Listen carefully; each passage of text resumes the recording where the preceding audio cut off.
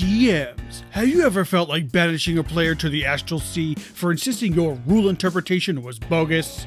Religion, tired of players never choosing to be proficient in you? Then this is the podcast for you. Where we take a hard look at the rules of the game, the reality of the table, and the roll of the dice to solve D&D's most heated arguments. This is Raw and Order. Dun, dun.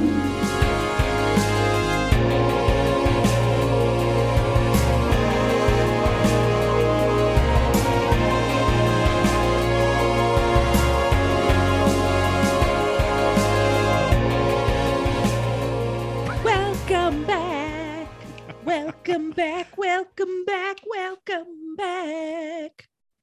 That was lovely. You held that note for a bit before singing, and I was like, "What's gonna happen?" I looked at myself, and I looked like I was about to sneeze. Like I looked like I was like taking like a sharp intake of breath to be like, okay. Can we just talk about like?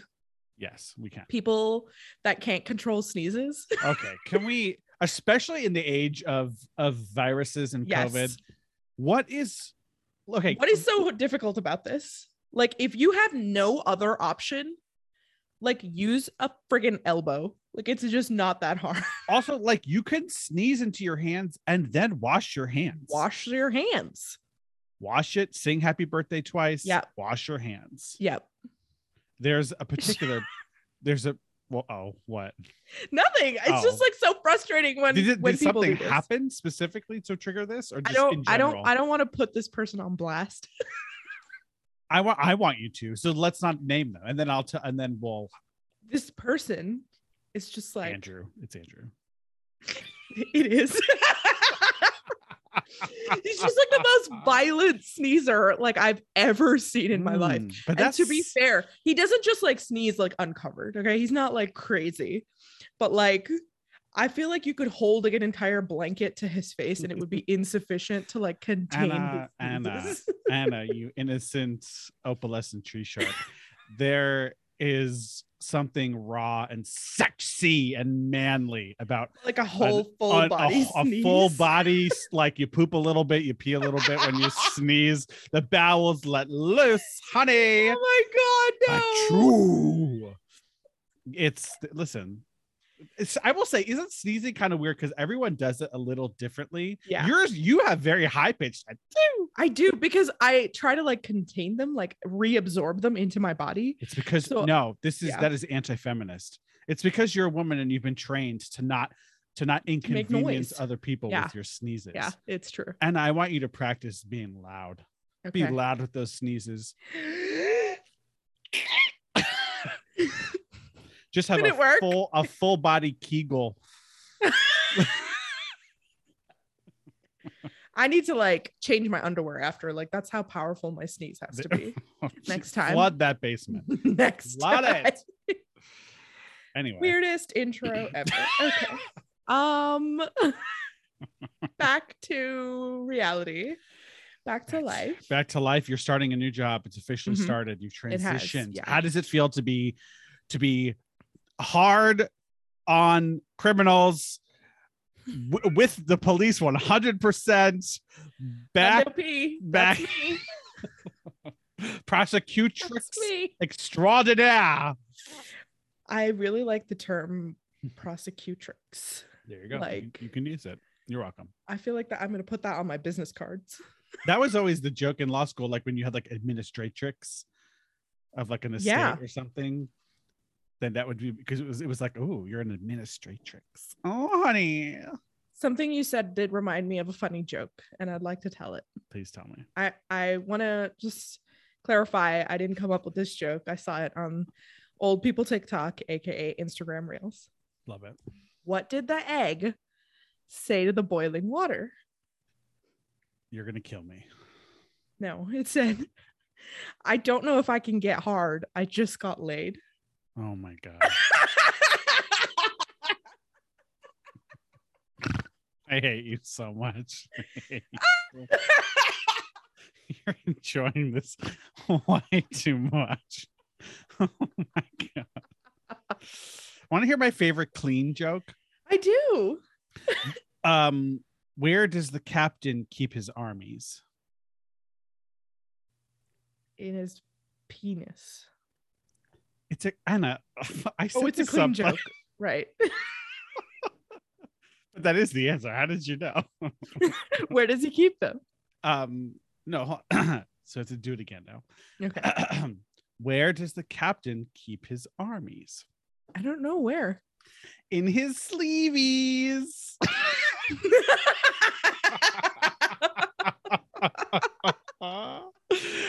My friend Amanda in college told that joke because we were a bunch of rowdy college kids doing Habitat for Humanity. And when you do Habitat for Humanity over spring break in college, you stay with a bunch of fucking church people because they're the ones who are like, yeah, build all these houses. So we were staying and they had a clean joke telling contest. And that was by far the funniest one. So I love it. I'm going to steal it. I'm going to tell people that joke all the time. It's probably my favorite joke. So you're welcome, world. Oh. Anyway. So what's new with you, Jojo? Oh, just planning ways to kill your character. Yeah, I don't even want to think about this. You guys had a wild.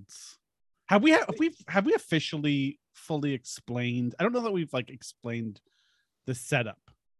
No, lay it on us. Okay, Anna's character, she's a secret princess. Secret princess.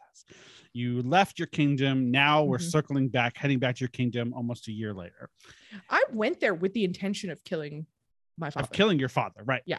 Only to learn that, as you were heading there, the forest was kind of creepy and fruit had worms, were all these worms, purple and goopy worms. And all the animals were killing each other, even the ones that were vegetarian herbivores. There you go. Vegetarian. I just picturing a hipster deer being excuse me, is there animal fat in this? Because I will not eat this. Do you have a soy option? Do you have a soy?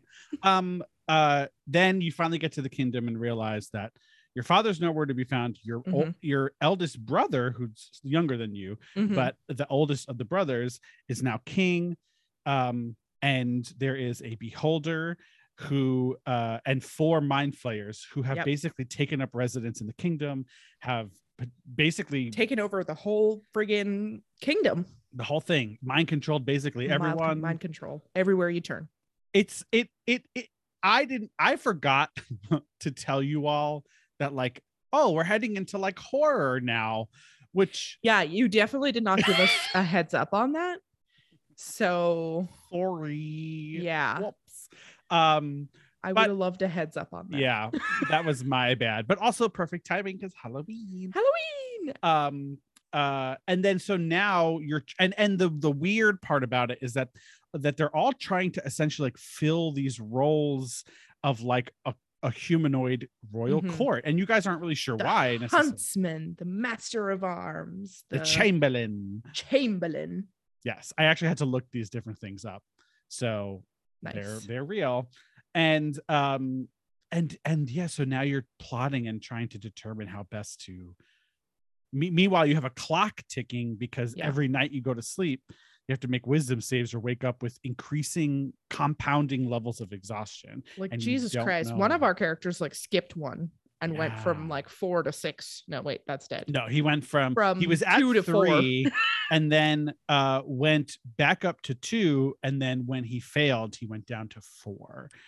And he is our oldest guy, not in real life. He plays an elf that is in his 600s, and we often make lots of jokes about how he is at death's door because he's 612 years old. Right. And he even was so anxious that he bought his own diamond to be like, y'all are bringing me back. You're not just gonna bury me in the ground because I'm an old man.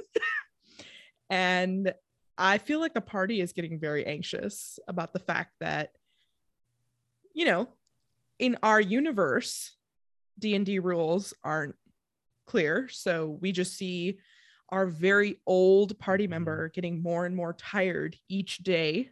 He wakes up with more and more essentially ailments, can't aim quite as well, is slower. Eventually he will just stop moving. Not great. Yeah. So I think everybody's starting to freak out a little bit. And the city has been set up in a way, I can tell you from the player's perspective, that we're trying to solve a puzzle.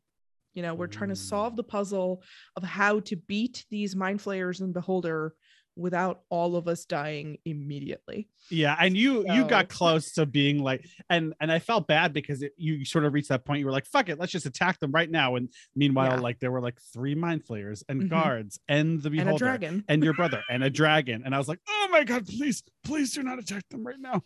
And you didn't, thankfully. But then you got to tell the children about your epic role. Oh my god! So to set it up, set it up. Yeah, well, okay, so we decide, instead of just going balls to walls and immediately dying, we're going to isolate the mind flayers best we can and kind of take them down one by one, which I think is like a great plan. But the first one we went after is the huntsman, who happens to have a dragon that flies around with him. And so we're going to go on a hunt with this guy. Do you want me to make the sound that the dragon makes? Yes. Okay, the dragon, it goes... Nightmares. Absolute nightmares. So to try to separate the dragon from the huntsman so that we only have to take down a mind flayer and not a mind flayer and a dragon, we say things like, "Oh, we didn't realize that the dragon was your crutch," and "Oh, we didn't realize that you needed him in order to be a good hunter." And Joe has me roll a persuasion roll with advantage. Yep. Mind you. I roll 2d20s, and they're a 1 and a 1. Never happened to me before. 2 nat 1s. Oh my god. I happen to have gained a inspiration at the end of the last session. I immediately use that. I get to re-roll 1 die. I roll it. Nat 20, baby! Fucking 20. Crazy. I love those moments. You guys, I had my back turned when you rolled it, and you guys screamed so loud. I like almost was like, "Oh my god, who died?" I was like terrified. But we had a couple of virtual people playing, and they hear the scream, and Joe too goes like, "That scream can only mean that you either rolled another nat 1 or you got a nat 20. And I'm really hoping it's a nat 20.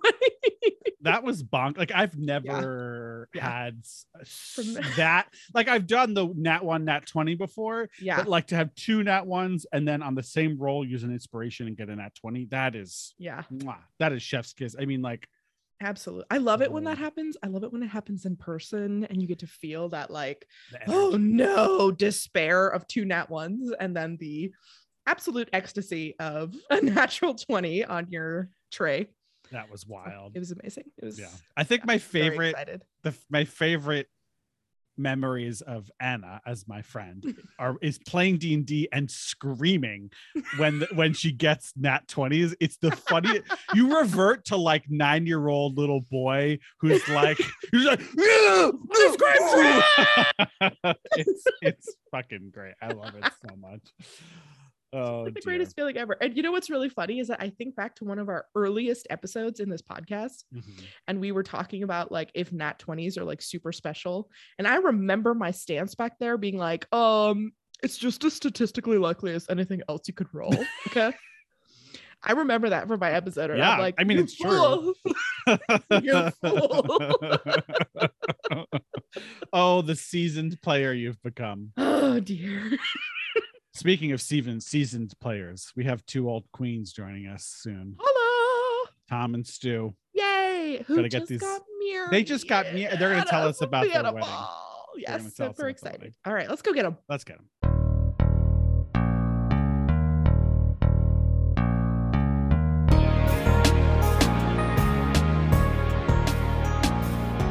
Oh yay! Oh yay! Oh yay! The Honorable Chief Justices Joe and Anna and Associate Justices Tom and Stu of the Supreme Court of D&D. All persons having business before this court are admonished to draw near, give their attention, and remember that we all live in a gangsta's paradise, for the court is now in session. R.I.P. Coolio. R.I.P. Coolio. But hello to our comments. 2 on Newlywed. Oh, newlywed. I mean, it's been more than a month at this point. I think we are newlywed. It's new for like a year. Yeah. Yeah. Get that till that paper anniversary, okay? Yes, exactly. People can still give us gifts, and I want to accept them.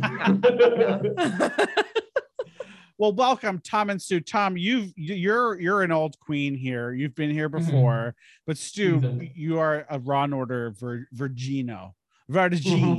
So yes, that's correct. So and that is how you pronounce it. So welcome to the show. Now, Tom, last time when you were here, we probably covered like how you got into TTRPGs. But Stu, do you want to just tell us briefly how you got into like TTRPGs and D&D specifically? So I got into TTRPGs through Tom. I had never really played any before, and then he brought me into an all evil Pathfinder campaign with his friends. I started as a monk, which, if you don't know, Pathfinder is the worst class. I could jump about 70 feet at a go, though, so I had that going for me and nothing else. But after that, I now listen to more actual play podcasts that I can keep track of.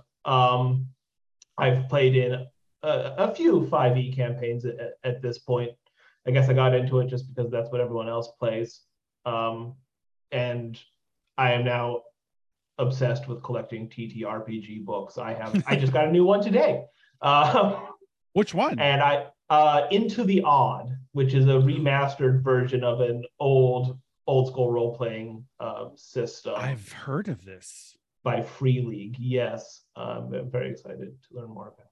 There are some really, we should, that's interesting. I love playing different types of TTRPGs.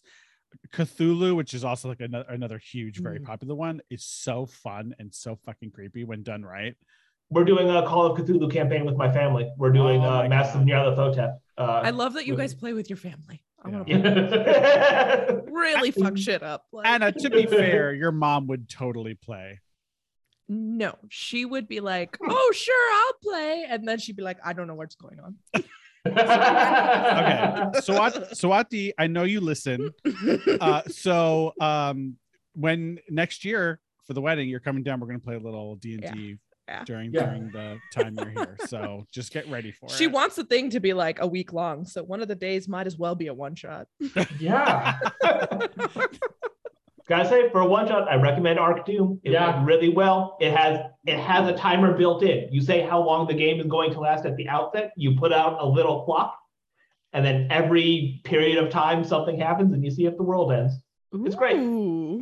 Hey. World ending right before a wedding. What's more romantic? Look, it worked, and it worked for us. So if it works for our wedding, it'll work for your wedding. Now, speaking of, I unfortunately was unable to attend your lovely nuptials. It was noted. But okay. Well, listen, this has been the summer of people asking me to do 1,000,001 things. But I was very sad to miss it because it sounded like so much fun. And then I saw that you had dice and you had a little game that you did. Tell the children. All the things. I was there. It was amazing. Just wanted everybody to know. So the first thing that I guess came up was for our reception. We did like what did we call it? We make a drinks check. And there were 5 different beveraginos. And based on what you roll, you would get one of those 5, which was really fun in concept of like come up with, because our venue did all our bar stuff. So we just were like, these are the drinks. This is nice. The language, and they like made signs or whatever. But that meant we got to do the fun thing of like, what dice trays do we want our guests? And like, what D20s do we want our guests to be rolling? Dice trays made up a larger portion of our wedding budget than I had anticipated. Everyone got a new wormwood dice tray. Okay, but so our favor at the end of the night, we gave dice and a little 2-sheeter custom like little game to play. So cute. We skinned Honey Heist for the listeners out there, if any of you know that. But that was like where we ended up. Where we started on that journey was like, can we get custom like engraved D20s that we can give out to all of our guests? And the answer to that question is you can. Yeah. But the process is very opaque. Like ChessX will do it for you, but you have to like request a quote and talk to someone. And then there's another somewhere in Sweden will do it as well. Yeah. And it's like, well, I have no idea how long it's going to take, what the lead time is, whatever. And so we kind of abandoned that and with so Anna, you can do that if you start now. Right now. Yeah. Yeah. And we also looked at things too, like there are people out there that did like vases full of like dice and stuff for their table displays. Their little centerpieces. How cute. Yeah. And like they could like went really into it. And there's a whole like wedding D&D Pinterest board somewhere out there just waiting to be discovered. So we picked the things that like worked for us. It was really so we could like that. We just wanted like a little flavor. Yeah, and especially with something like so we got some really pretty dice, some purple and gold dice that were nice. And so even if people didn't appreciate the game, it's like, oh, these are nice. Yeah. And then the good thing about Honey Hack is it really is. I mean, it was designed at a con for play at a con. You can learn the rules in no time. It's super simple. It's role playing mostly. The next day, my friends from San Francisco said that they started playing the game. Oh, it was so cute. And my best friend from high school, he like brought his character sheet. I don't remember it now, but I was very pleased. It was very cute. I love that. Oh, well, Anna, your wedding better be as good. Just saying. Anyway. Look, I mean, we can't compete because she's going to have the full Indian wedding experience. I know. Which is going to be so fantastic. It's going to be really fun for you guys. It's going to be really stressful for me, but really fun for the three of you. No, you're just going to have... Swati, don't make it stressful for her. She needs to be pampered that week. You hear that, Mama? Just get her in the henna and the dress and put her on display. That is her only role. Girl. Well, ladies, shall get down we? To it. No. Yeah. Okay. The court will hear only one case today, and I'm super excited about this case. The case of ships versus control water. Can a spellcaster casting the spell Control Water single-handedly demolish an entire ship at sea almost instantly? And this happened yesterday. Let me set the scene. I play in a little Saltmarsh campaign that's like half Saltmarsh, half homebrew. And I play a level 8 Spores druid named Uresden. And he's lovely. And he has a deep British accent and talks like this. And we were on a ship in the ocean sailing towards the Pirate Isles in the Sea of Fallen Stars on Faerun, or in Faerun. And while we were traveling, we saw a ship with a little sail, and my character is very perceptive. He has a +8 to his perception. So he's sitting in the crow's nest and he's like, girl, let me go look around. So he looks and he sees a ship, and there's a skull and crossbones on it because we're heading towards the Pirate Isles. Lo and behold, it's a pirate ship, and the ship comes racing towards us, and everyone starts freaking out. And we are like, okay, we're going to have this crazy pirate battle. And my character's like, oh my God, what do I do? So as the ship is slowing down and we put up like a sail, like a white sail to kind of indicate like not surrender, but like Pete, we'll parlay, we'll Mercy. talk. Right. Like we'll talk where we mean no harm. We slow down and the ship starts approaching. And I look over at the captain and he kind of like, we sort of table talk, like, what the fuck are we going to do? What the fuck are we going to do? So my character very slyly kind of slinks downstairs to a cabin with a window with a full view of the ship. And the captain of the other ship starts talking and is basically like threatening us. And like, we're going to take what we want from your ship, yada, yada, yada, clearly indicating this is about to go down and be a huge combat. There's like 12 guys on the other ship and, ready to kick our butts. So I decide, I have this neat little spell called Control Water prepared. So one of the abilities with control water says part water. You cause water in the area to move apart and create a trench. The trench extends across the spell's area, and earlier in the spell it indicates the spell's area is a cube up to 100 feet on a side. So it's a 100 foot by 100 foot by 100 foot cube. The trench extends across the spell's area, and the separated water forms a wall to either side. The trench remains until the spell ends, or you choose a different effect. Then water slowly starts to fill in over the next rounds. So I decided, what if? And I make it so that the cube, the farthest edge of the cube is about maybe 10 feet from underneath the enemy ship, so that the cube, the 100 feet, extends beyond the ship. And so just a trench formed, and the ship just went and started and fell down into the trench. And then I used it again to cause a flood and caused a 20-foot wall of water to shoot out from the adjacent wall and completely cover the ship, wrecking it, and the ship was instantly destroyed. And at the time, it was fucking amazing, and my DM allowed it, and it was really cool. But I kept thinking to myself,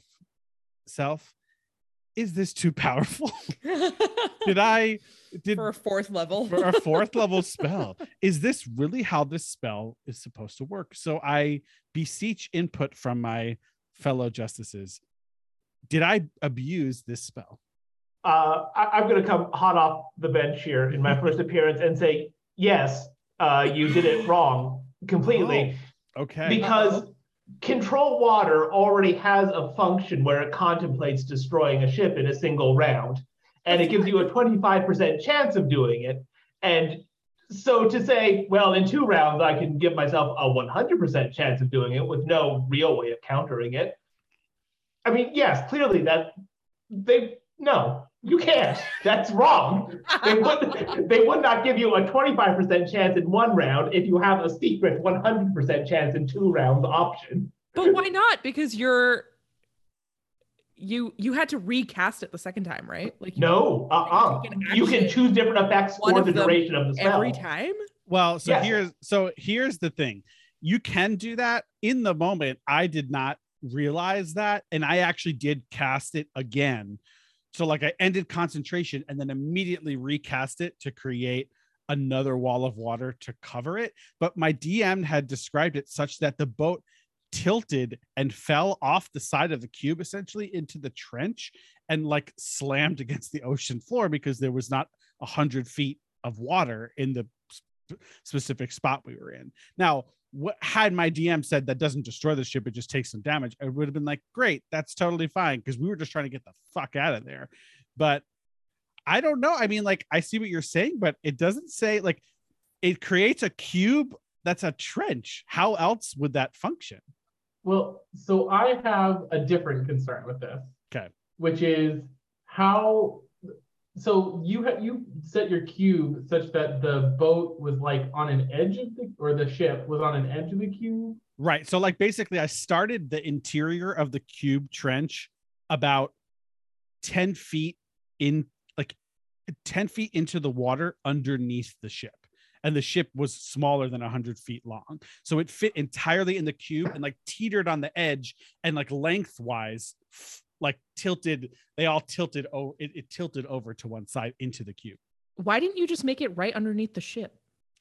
Because I wanted the ship to tilt and fall as opposed to just sink to the bottom. And this is where I was going with it. It's like, how are we thinking about the water like parting, right? Because like if you did it with the cube right underneath the ship, like, are we saying that the water just like opens and the ship just like free fall drops? Because then, especially in your case, if it went all the way to the ocean floor, why wouldn't that just like destroy it? Impact? 1 or 2. What makes more sense to me is wouldn't the ship just be pulled along in the water instead of like pulled out from underneath it? Yeah, I don't understand how it like fell down the trench if. So Joe basically created a cliff that the ship was sitting on, and it was balanced such that there was too much weight on the front, and it fell into the Grand Canyon. Okay. I agree How with is that? you. How is that a different effect though than just having it go pew, and then the ship goes down? Well, I don't see. Here's the thing, right? So the way the DM described it is he did describe it that the water slowly receded, but this happens like it's a 100-foot cube empties out in 6 seconds. That's what this spell says to me. Yeah. So like that's really fucking fast. So like if that were to happen, I don't think it's a slow thing. I think you control the water and you say like, Moses, you're gonna split the sea, and just a 100-foot cube in the ocean just completely is now devoid of water. Right. And then as long as you're keeping the spell concentration up, you can do different things, but it will slowly fill in if you're no longer using that effect. But I mean, as far as I'm seeing it, like I scoured the internet to try and find some commentary on like, is this too overpowered? And apparently people have done this before, because initially I was looking at the flood option, but it has to be huge or smaller. Mm-hmm. And the vehicles we're in are gargantuan. So I was like, well, that's not going to work. I can't. And the thing about that is it also would push a ship 100 feet away from you. Yeah. So it has this like additional effect, and you could keep that going for 10 minutes. But I was like, well, what if I just made like a water cliff and the ship just fell off of it? I think that's a totally reasonable use of this spell. I think it's really powerful, but why not? Well, because I think the other problem is like in the second sentence of flood. If the area includes a shore, the flooding water spilled over onto dry land. To me, this suggests that you don't get away. If there's dry land involved in the area of the spell, you don't get a tsunami wave crashing onto dry land. You get raising water on the dry land. I think Joe should have created high tide on his little ocean floor, is the way I read this spell. But were you near the shore at all, or was this he had created the like shore in the water? It was completely in the middle of the ocean. See, because what he did was he dismissed it. Right. And then he recast it. So then the cube forms literally in the middle of the water away from the shore. And what that does is create this giant tsunami wave going into a filling trench. So like, if you think about it, the trench split, let's say like we have left and right, the trench split left and right. And then I created the wall of water from the south. Or from the bottom, basically. So I imagine it just like boom, like just a whole 100-foot sheet of water displacing in the ocean and flopping on top of the ship. Now, granted, the DM basically said that the ship had been basically destroyed once I did the trench anyway, and the other effect was just like insult to injury at that point. And here's my only reason for why I think this should be able to work is this is literally on a fucking ship in water is the only time this spell is like that powerful. Otherwise you're like, oh, I'm parting a pond, or I'm like making a vortex in a pool or something. But like the only time you could do something this fucking cool is with like when you're in the ocean on a ship. And of course you can like counterspell it. You can do all these things. You can dispel magic it.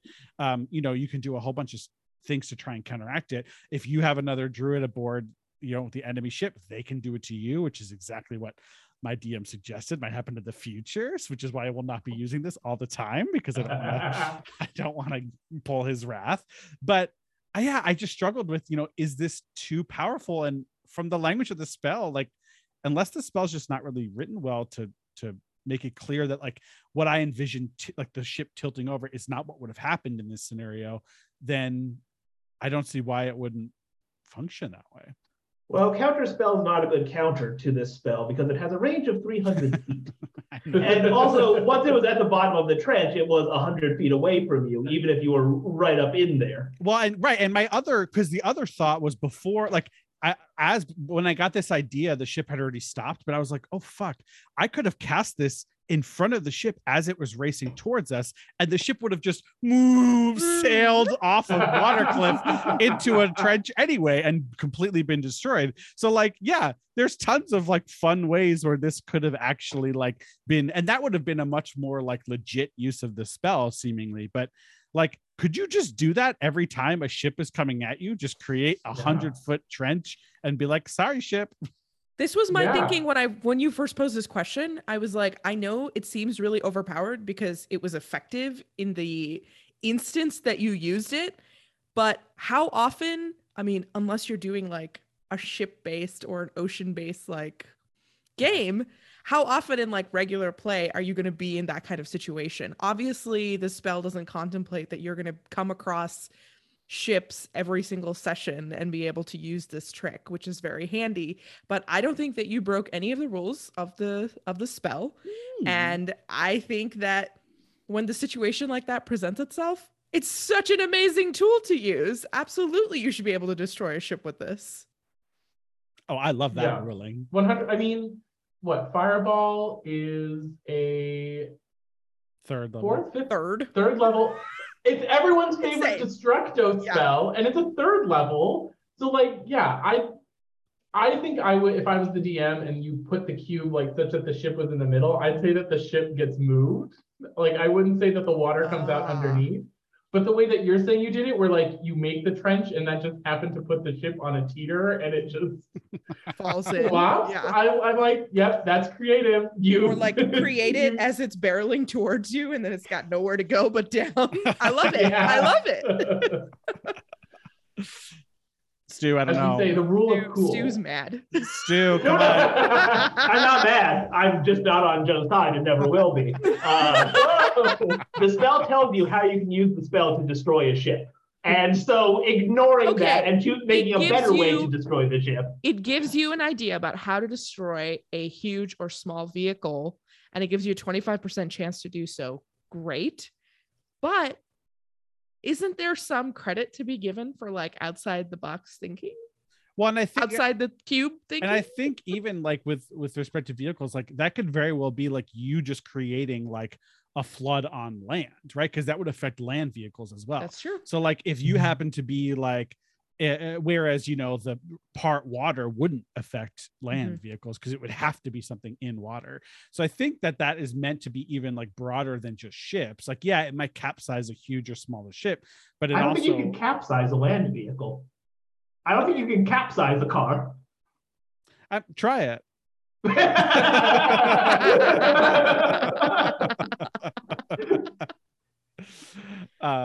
I don't know. I mean, no, we've got a dissenter.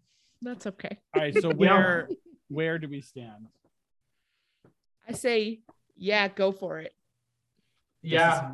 Justice Tom. Justice Stu, where are we? No. You did a wrong thing. It should not have been allowed. I'm gonna abstain because I'm the party who brought this, but it looks like we have a majority in favor of me. So there we go. Joe, I'm abstaining, but I win anyway. So I win anyway. Verdict for the plaintiff. Ooh. Well, right. It was amazing at the time. So I'll bet. Yeah. Shall we disrobe, you guys? Yeah, I need to take my clothes off. Yeah, these are itchy. I don't. Justice robes and justice wigs and the justice lingerie. Get back into our regular clothes. Which we're all wearing. For chamber chat. You weren't supposed to see that, Anna. The justice lingerie was for Stu's eyes only. Oh, okay. He wore it for our wedding. Greatest wedding gift ever. This is my justice lingerie. Got a gun. Gun. Let's get into chamber chat, gang. Yeah. We're officially there. First discussion topic, stacking advantage / disadvantage. I think this came to us via Tom. Yes. Yeah. So the question is, should advantage and disadvantage stack? So in other words, should advantage and disadvantage not cancel each other out, but instead, whichever one you have more of should win? Where did this come from? Yeah, you kind of told us like, so the rules pretty much speak to this, but should we be considering like alternatives to that rule? Yeah, so I am DMing Baby's first campaign. Because it's my first campaign as a DM, and it's a couple of my friends who've never played D&D before, and we are doing Saltmarsh as well. Also, I'm there, to be clear. Yeah. He's leaving me out. I'm there too. Stu, play a druid. Okay, I'm telling you. Play a druid or cleric. Get control water, and you're golden. We have. Is she a fire genasi? No, she's a water genasi. We have a water genasi druid. Cleric. No, druid. Water genasi druid in the campaign, and a cleric. She's a wildfire druid. Well, she can still learn control water. Yes. Yeah, she can still do it. Watch out. So we were in like the big bad of little dungeon crawl, but it was very like close quarters because it was like in a sea cavern. And so what I had done with this big bad, he talks in the third person and he's very like all about himself, is I had he got like hit by something, and so that upset him, and so he just cast color spray in the direction of the attack, which was Stu, but also some of his minions. And so he just happened to blind Stu and a minion. He was like, whatever, I attacked someone. So when it comes back around, Stu is blinded, but so is the minion. And so Stu decides to do a ranged attack. We can't quite remember what it was. No, I can remember what it was. Oh. I'm playing an artificer, and it was only level. We're still only level 2, and artificers at level 2 are bad. From level 3 onward, they're my favorite class. Level 1 and 2, they're very easy to kill. And I have like one thing that can do damage, and it's Firebolt. It's pretty decent damage. It's like, well, okay, so I'm in melee and I'm blind, so I would have disadvantage on this ranged spell attack against this man next to me. But he's blind, so I would have advantage on the spell attack against him. So whatever, I'm just gonna Firebolt him at a flat roll. Why not? And I did. It was fun. But the thing is, I think I missed anyway. So no, you did. You did. Okay. Your luck streak had turned around. But the thing is, like, in retrospect, I was thinking about it and I was like, okay, well, it makes sense why you would just have a regular roll doing a ranged attack in melee against a blind person, because like the whole reason you have disadvantage is because someone at melee is going to be able to like really quickly get out of the way, right? But if they're blind, they're just going to be standing there and they'll get shot in the face. So why should you get disadvantage on that? But then he was still also blind. And in practicality, I was like, why wouldn't he still have disadvantage on this? Or he's still just kind of like aiming into the shooting off wherever. Yeah, who knows what's going on? And so I was like, oh, I gave him the flat roll, but maybe it should have been different, or like maybe there was something I missed, or maybe like there were like 2 disadvantages to 1 advantage type of thing. Yeah, so when you have all these multiple instances, even though like you shouldn't get double disadvantage or double advantage if you just have of one type, but if you have mixed, maybe you should be like actually sorting it out and seeing if there's one that's the winner, then you still have that direction, or if they really are truly equal, then they balance out. Like maybe there should be a little more thought put into, not just like you have both, so then it's flat and move on. Right. Yeah, I mean it's interesting. So I think from a game mechanic perspective, I think their reasoning was it's too complicated to worry about like counting and adding those up and seeing how they even out.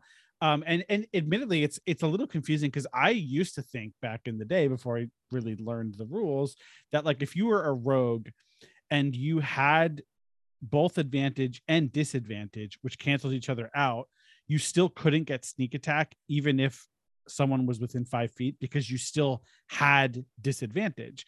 But no, like the advantage and disadvantage canceled each other out and effectively no longer affect you. But yeah, I mean, like I thought about this before because you're right. Like, why does it make sense, like narratively, if you're literally blind to just be like, woo, woo, woo, just like shooting off and like that wouldn't be at disadvantage? Or it's sort of the same thing as like attacking an invisible creature, right? Like you have disadvantage, but isn't there really something more? Like, do you need to do a perception check to see if something's even there or whatever? And is that, and maybe that sort of like comes through in terms of like the rules. That's just giving that person disadvantage again. And in that scenario, it makes sense. But I don't know. I worry that my players would find it too confusing. I had the same thought that at some point it becomes easier to just say, I'm not going to count how many you have of each, and we're just going to cancel it out and you're going to do a straight roll. But I think that there is some merit in saying it should be situation based. It shouldn't just be convenience based. It should be situation based. So like in the situation that you're describing where you're blind and the person you're attacking is blind, should there be like a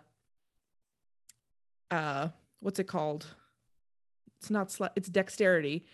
In like, maybe you don't worry about advantage, but like you have them make the attack roll and then the other person has to make like a dexterity check or like a perception check or a something check to try to kind of counter the attack somehow, because you're both hamstringed, you're both disadvantaged.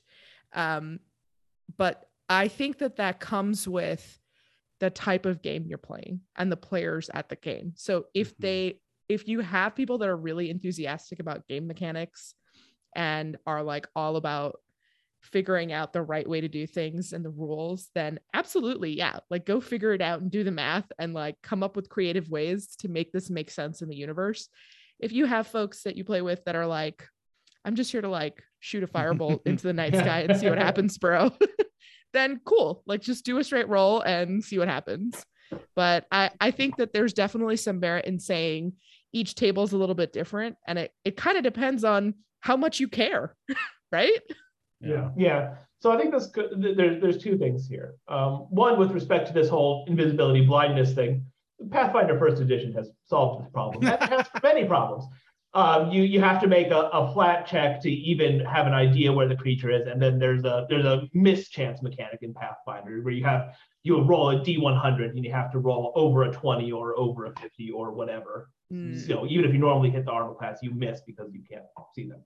Hey, Pathfinder did better. But I think the second thing is that I think one of the core reasons for them having advantage and disadvantage cancel out is D&D's basis as a war game, right? That's what it is. It's a game just about fighting, and onto which they've tacked some other systems now. And in wargaming, like, consistency of the rules is number one. Like, right, you want to be able to predict the results in every given situation with 100% certainty. Right. And so in situations where you're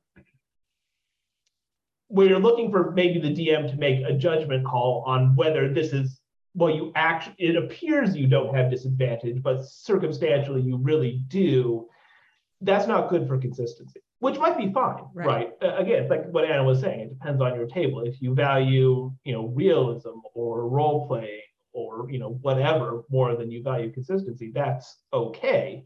But it's not really part of the core ethos of Dungeons and Dragons, which, I mean, whatever, it's a game, do whatever you want with it. But I think that explains kind of where it's coming from at the outset. Sure.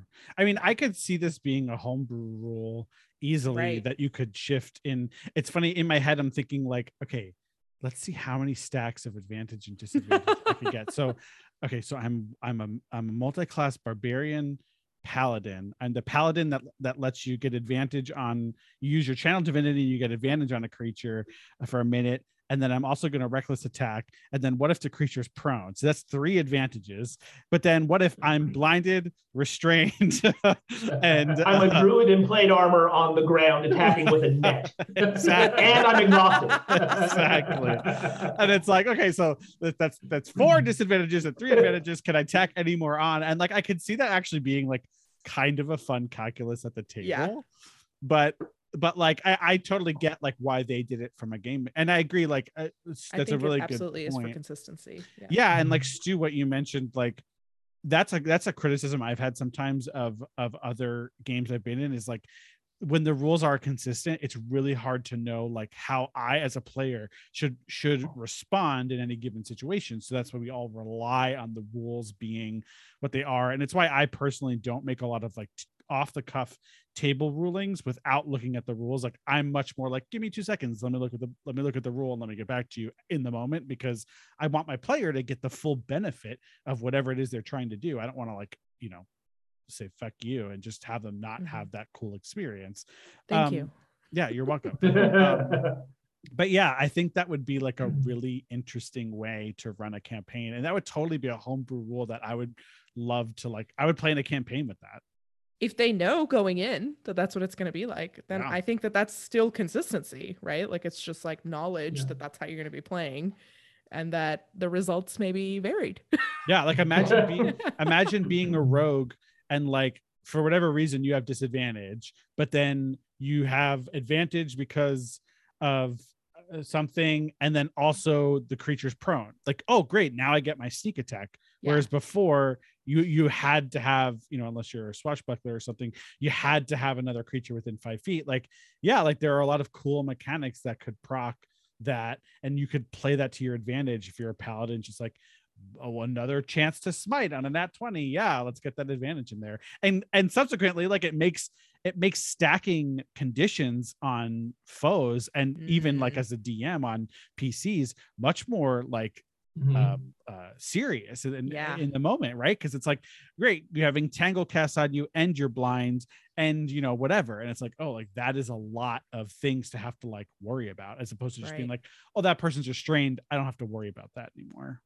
It'd be a whole new way to think about min-maxing your character. You're just like, everything's kind of average, but like every attack has 6 advantages on it, such that like I'm always gonna be hitting you. Right? Well, again, that's what everything you're suggesting is pulling D&D more towards Pathfinder First Edition. Like that's the kind of build that Pathfinder First Edition encourages. You can have a build that crits on 15 to 20 and does a triple damage on every critical hit, but you invest a bunch of feats in it and you make it happen. And yeah, I mean, it can work. It does work. People love Pathfinder, but that's also 3.5. So do you like Pathfinder? I'm getting a sense that you enjoy Pathfinder. I wasn't picking up on that at all. Here's the thing. I am at this point in my life a little bored with Dungeons and Dragons. Sure. Because like every campaign I start, you start at level 1, and I hate the first 3 levels. Yeah, you can do one thing and you do it poorly, and you're probably not going to die because most campaigns aren't super interested in killing level 1 through 3 characters, and you never get to the really interesting levels. And I feel like I know everything about every class at this point. Like it's fine, I get it. Pathfinder has much more esoteric builds. And that's I value novelty above almost everything. Sure. And Pathfinder has so much novelty. So I guess consider this my plug for a game that is no longer in publication because it's been supplanted by the 2nd edition of Pathfinder, which is entirely different. It's interesting that you talk about the history of D&D and its because wouldn't you know it, our second chamber chat topic, 1 D&D. Oh baby. Oh boy. Big changes have been announced in the world of D&D. No more additions. Is this the best move for the future of the game? Positives? Negatives? Discussion? Oh, honey, I got 1 D and I got another D. I got 2. I got 2 Ds, honey.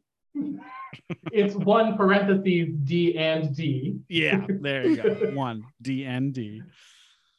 Oh, first of all, I don't believe there will be no more additions. I think that's really.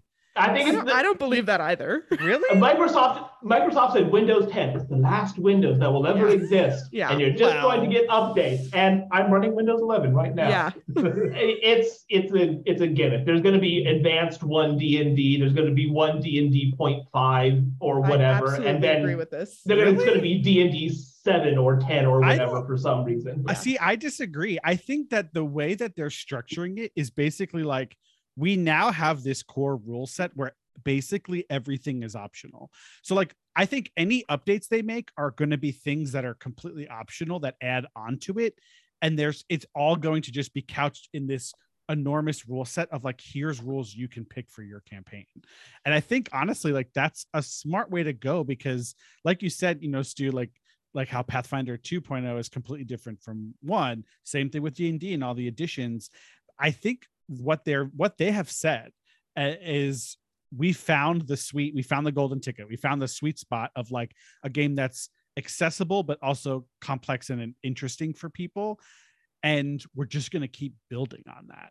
So I don't know. I actually think that I actually kind of believe what they're saying. I mean, I guess time will tell, right?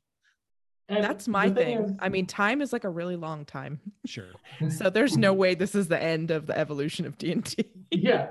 The thing is, like, so you have this one D&D and it's like perfect, supposedly, right? Well, like, Perfect. what if you want to change, like, what if it comes out that like the way sneak attack works actually is really boring or something? And so they're like, well, what if we change sneak attack? We have the sneak attack idea. How do you introduce that without making even a de facto like edition where people are like, well, I'm using the one D&D A rogue and you're using the one D&D B rogue, where you have the different sneak attack, like you do with the Rangers, right? The Rangers, you talk about like, well, there's this one, or there's the Unearthed Arcana one, or there's this one.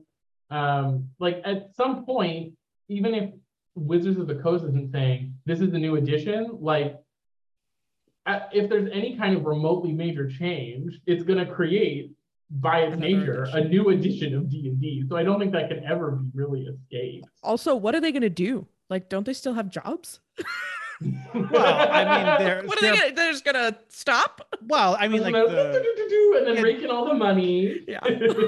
The for making us buy all new source books. I mean, I think are they completely back compatible? Which, the additions are really reconceptualizations of the entire game mechanics. So, and I think what you guys are describing are like changes that could be made to individual aspects of the game. And they do some things like, you know, obviously they have errata and they update all the official rules and things, but I view the new D&D system as a living, breathing document that can change that can change with the will of the people. What are you, an American? Community standards. No, but I just think like I totally get that, right? Like, yeah, what if there's a mechanic that they really want to change? And I think what they're basically saying is like, well, we'll add that, but then you just choose which one you want.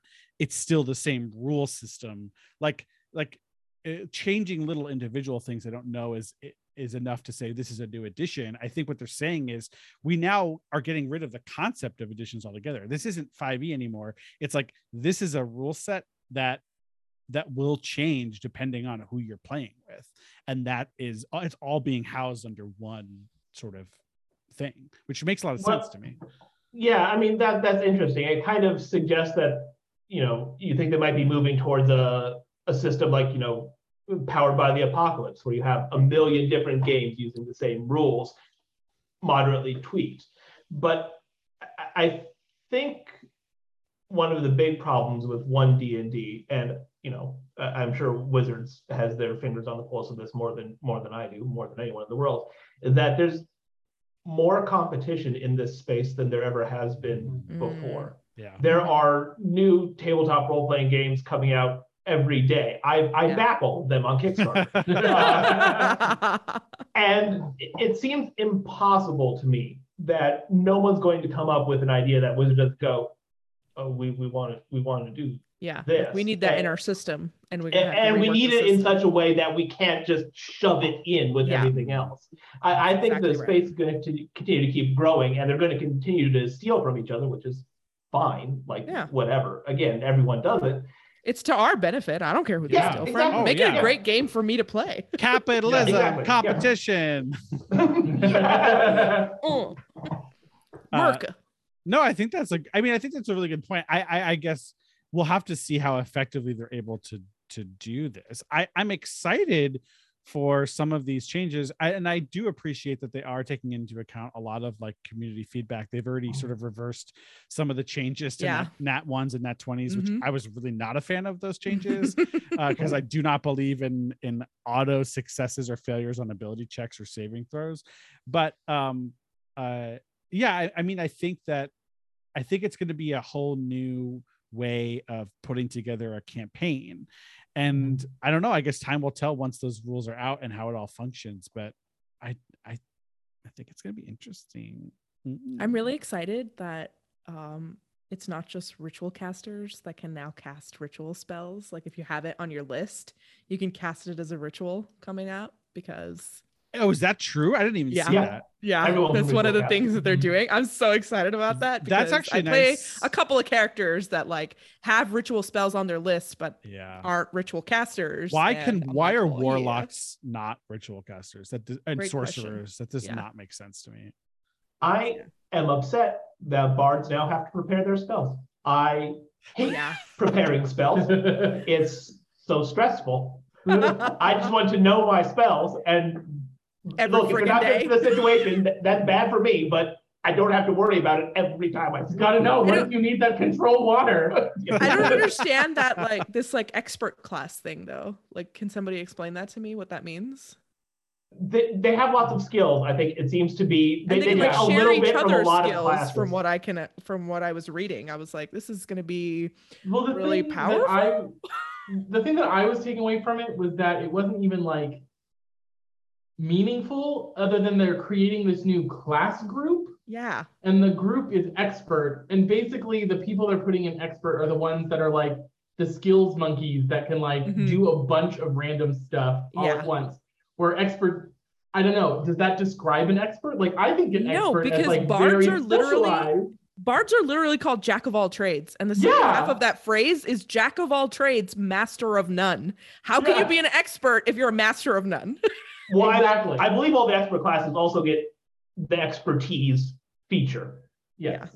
So they will be experts in something. In something. But Something. yeah, I mean, my take on 1D&D from what I've seen so far is that it's following this trend that I think Wizards of the Coast is enamored with, since it's what launched them into this popular space again, Mhm. of like really simplifying and streamlining the game overall. Yeah. So we talked about how they switched it with it used to be all auto successes or auto fails. Like that to me fits this narrative. They did that initial choice because they're like, great, one less like decision tree or like one less thing for players to think about is whether or not they succeed. If it's a 20, it's a success. If it's a 1, it's a failure, boom. And not that they're like trimming content necessarily, but it's like everything seems to Streamline.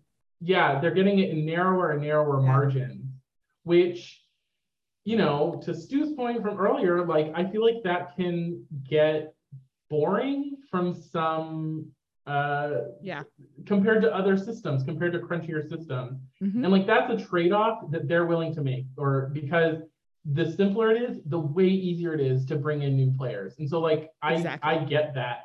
But yeah, like They're not worried about the like long-termers staying in this universe, No, because we've been here forever. So they're basically like, oh, you have brand loyalty. Yeah. Clearly. So we're just gonna maximize They're trying to get your the entry. Gen Zs and younger, all these people that were too scared to play during Satanic Panic or whatever, and they're like, we made it really easy for you to do this. Just hop on in, and we gave you class groups, so now you just got to build a table full of somebody from each class group, and you're good to go, and nothing can beat you. And now we're gonna make you at your like primo extreme level at level 18 instead of 20, and you don't even have to worry about getting all the way to level 20 now. And I'm like, the whole epic boon thing. Like I was looking through and these things are really cool, but I was just like, oh, because you can pick the one that's assigned or any other epic boon.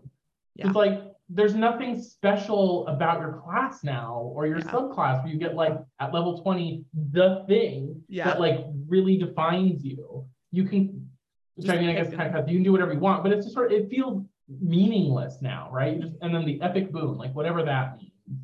I mean, I guess we'll have to know. see how it plays. Maybe it's like much easier and you spend less time worrying about, oh, can my person do this? And can this happen here? Because it's a lot squishier and like, they're just like, do whatever you want, just play the game.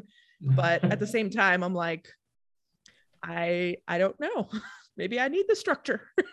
Yeah, I think one problem they might have with the streamlining is that D&D has always had an excise focus on combat.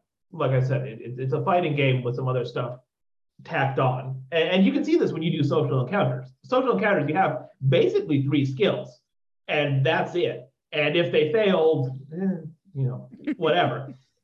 But there are already a bunch of other role-playing games out there that have much more streamlined and cinematic systems. Sure. Like Modiphius's 2D20 system that they use in like Dune and a bunch of their other games. They have all these kind of scene setting, narrative focused systems that require almost no ruled knowledge, right? But they still give you a lot more options than 5th edition, and I presume 1D&D give you in those same situations. So if D&D is in a situation where it's streamlining everything, but still not getting to like those, much shorter, well, it's up to DM discretion kind of systems, Right. Who's it for then? It's not for the Pathfinder people who want a rule for, Literally for everything. everything, who want to be able to do a knowledge fisherman check. And it's not for people who want, pure story-based, you only need a D6 to do every action in the game kind of systems. I don't know. I don't know if it's for a lot of people then. But I mean, what do I know? I'm weird. Well, on that note, what a great discussion, though. This was super fun. yeah, I mean, I think at the end of the day, we'll see what happens. We'll see where they take it. And the fun thing to remember is you can always, as a DM, just say, we're not using that rule. Nope. So sorry. 5e it is. 5e it is. As I've done in my baby campaign, is I have reintroduced the flat-footed rule from Pathfinder because I like it better. There you go. There you go. Right? You could always do Make that. your own game, people. It's your own friggin' world. All right. Just It's your one D&D. Yeah. There you go. It's your Now one D&D. Time to play Layers and Lizards. Let's go. Well, Tom, Stu, it's been a dream. A pleasure. A pleasure. It's Thank so you. lovely. Thank you so much for having us in the chamber and on the bench. Of course. Really an honor. Do you want people to follow you somewhere? Do you want to plug something Into like an alley or like on Twitter? both. Well, hey, into an alley during Pride, maybe. I don't know. Whatever. I do a We lot don't in the judge you. Iowa Code, so just follow that. Look at the elections chapters if you're interested in see what I'm doing. If it ever comes back up, but yeah. Well, thank you so much and congratulations, newlyweds, for like Thank you. 11 more Thank months. you. Don't even worry about it. Yep. Yeah. So when ours is over, we're gonna pass the torch to you, Anna. So just think of that timing. All right, there you go. All right. We'll see you guys next time. Thanks for Bye. listening. Bye. Bye.